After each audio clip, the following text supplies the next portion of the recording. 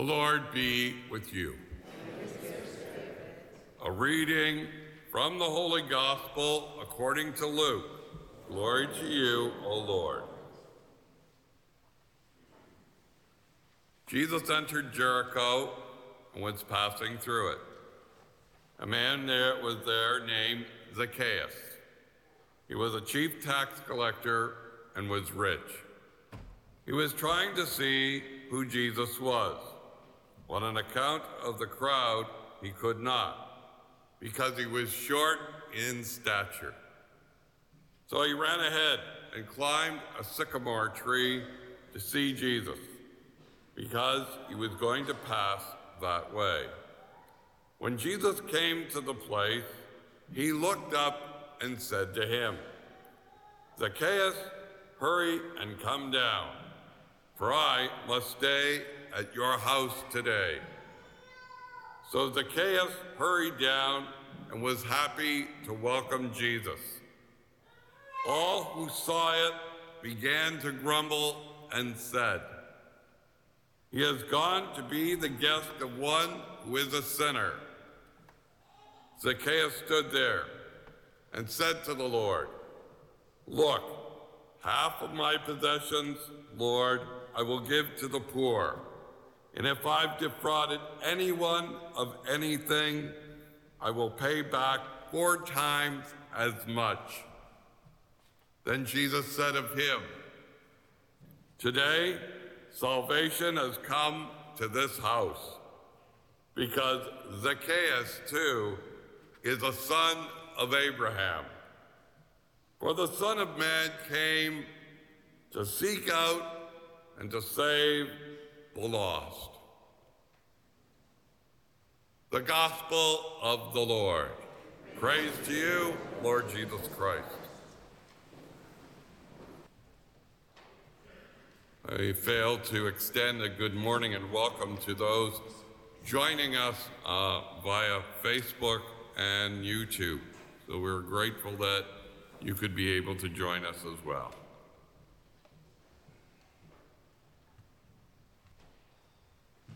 What we just saw and heard, the power of Christ's grace was able to change Zacchaeus, this evil and greedy man who had spent his lifetime consciously developing his selfish tendencies. Now, if Jesus was able to do that, Jesus can certainly change every single one of us. To change us who actually want to follow Jesus more closely. Amen? Amen. Okay, we're asleep. I'll get you awake. There is a sister, a religious sister, who was teaching, and she relates the following story. In her class of 8th grade students was a girl who through the years had given nothing but trouble. She was unruly, lazy, loud, rude, and constantly acting out. What she would be seen as just an all-around bad apple, as they used to say. Teachers were not only annoyed by this girl, they were actually afraid of her. Well, one day, Sister noticed a complete change and transformation in that girl. She was now quiet and attentive. She put and applied her mind to her schoolwork. She became polite and considerate. What could have possibly brought about this amazing miracle? Maybe the girl had ADHD, and through the guidance counselor, they recommended putting her on medication. Maybe the young girl was depressed, And because of a bad atmosphere at home, the doctor had given her medication to help her. So the sister watched closely. But the only thing when she was watching her closely is that she saw that now and then the girl would put her hand up to this area here on her chest.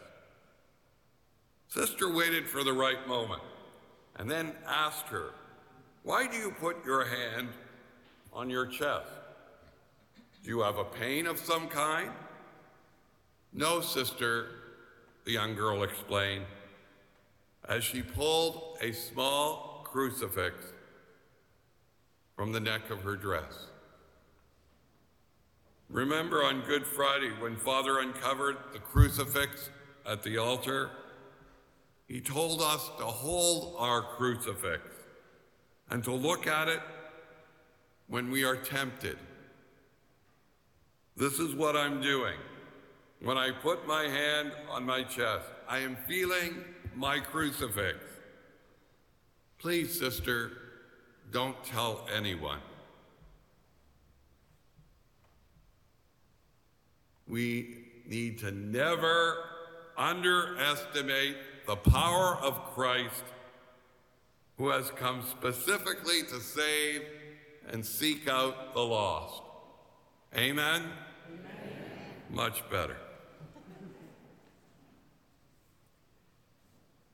Jesus' encounter with Zacchaeus is what we could say is a parable in action.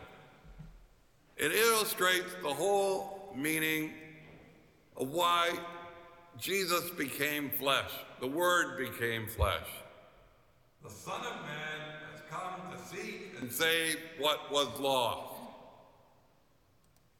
That means none of us are a throwaway. All of us are worth saving. Jesus' whole life on earth was dedicated to bringing back people to a living relationship and friendship with God, and to establishing the church, the body of Christ, so that the church could continue that mission of seeking out the lost and saving them, to do that mission throughout history. This is the good news for today. This is the good news of Jesus Christ, that in him we can once again live in that dynamic, vibrant, living relationship and friendship with God. And our sins can be forgiven, all of them. We become what we were created for. We become what we were created to be. Children of God, members of God's household. Original sin was the thing that shattered and ruptured the relationship between the human family and God. Human beings rebelled against God by disobeying the law that he had built into our human nature. And as a result, that's how we became lost. That's where the rebellion spread. We had tried to achieve happiness by our own power. In fact, people are still doing it today. They're trying to do it without God. Yet that is impossible. We were created, it's part of our DNA, to live in communion with our living God. Our happiness on earth and in heaven depends on that living in friendship with God. Jesus came to rebuild the friendship, to heal it, to give it what it needs, to reconcile that which is broken in that relationship, not only with God, but with one another. That was Jesus' mission. And whenever people trusted him enough to let him accomplish this mission in their lives, as Zacchaeus did,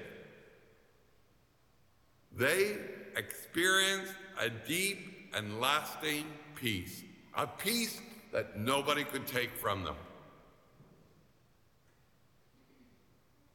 There is no doubt that Zacchaeus found more satisfaction in giving back the money he had extorted and stolen through unfair taxes than he had found in taking it. Jesus wants to do that for every single one of us. Amen? To bring us back into that proper, healthy, growing relationship with God. To give us the courage and the strength to live as we know we should, so that we can experience the satisfaction that we were meant to experience, so that we can fulfill what we were created for. If seeking and saving what was lost was Jesus' mission, it is also the mission of the church. It means it is our mission as well.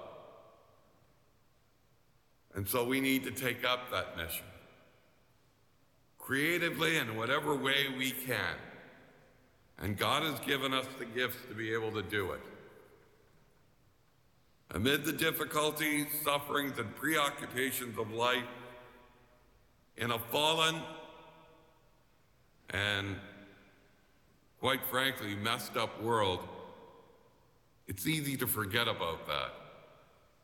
Yet if we want to truly grow, if we want to truly thrive and persevere in our relationship, that living relationship with Jesus, we simply cannot let ourselves forget about it. It needs to be on our minds and hearts every day.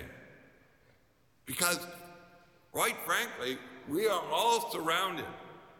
Maybe some of us are even like Zacchaeus, but we are surrounded by people like Zacchaeus, people convinced that happiness will truly only be found in the bigger house, the bigger car, money, power, pleasure, popularity. But deep down in their hearts, they know instinctively that it's not going to satisfy, that it's not true. There are all kinds of trees that people climb. New Age trees, the latest diet tree, self-indulgence trees, whatever it is, whatever the fad is, the TikTok tree. But they're trying to get a glimpse of something better, of something satisfying, trying to get a glimpse of where the true Savior is. By courageously being Jesus' messengers, by being his eyes, his lips, his voice, his hands, by being Christ's messenger in word, deed, and example, we can bring true satisfaction of finding, as Zacchaeus did, forgiveness, redemption, and purpose.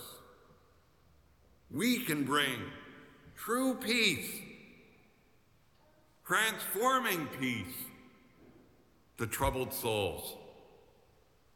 Not a peace that comes from us, since we know, and I include myself, we are imperfect.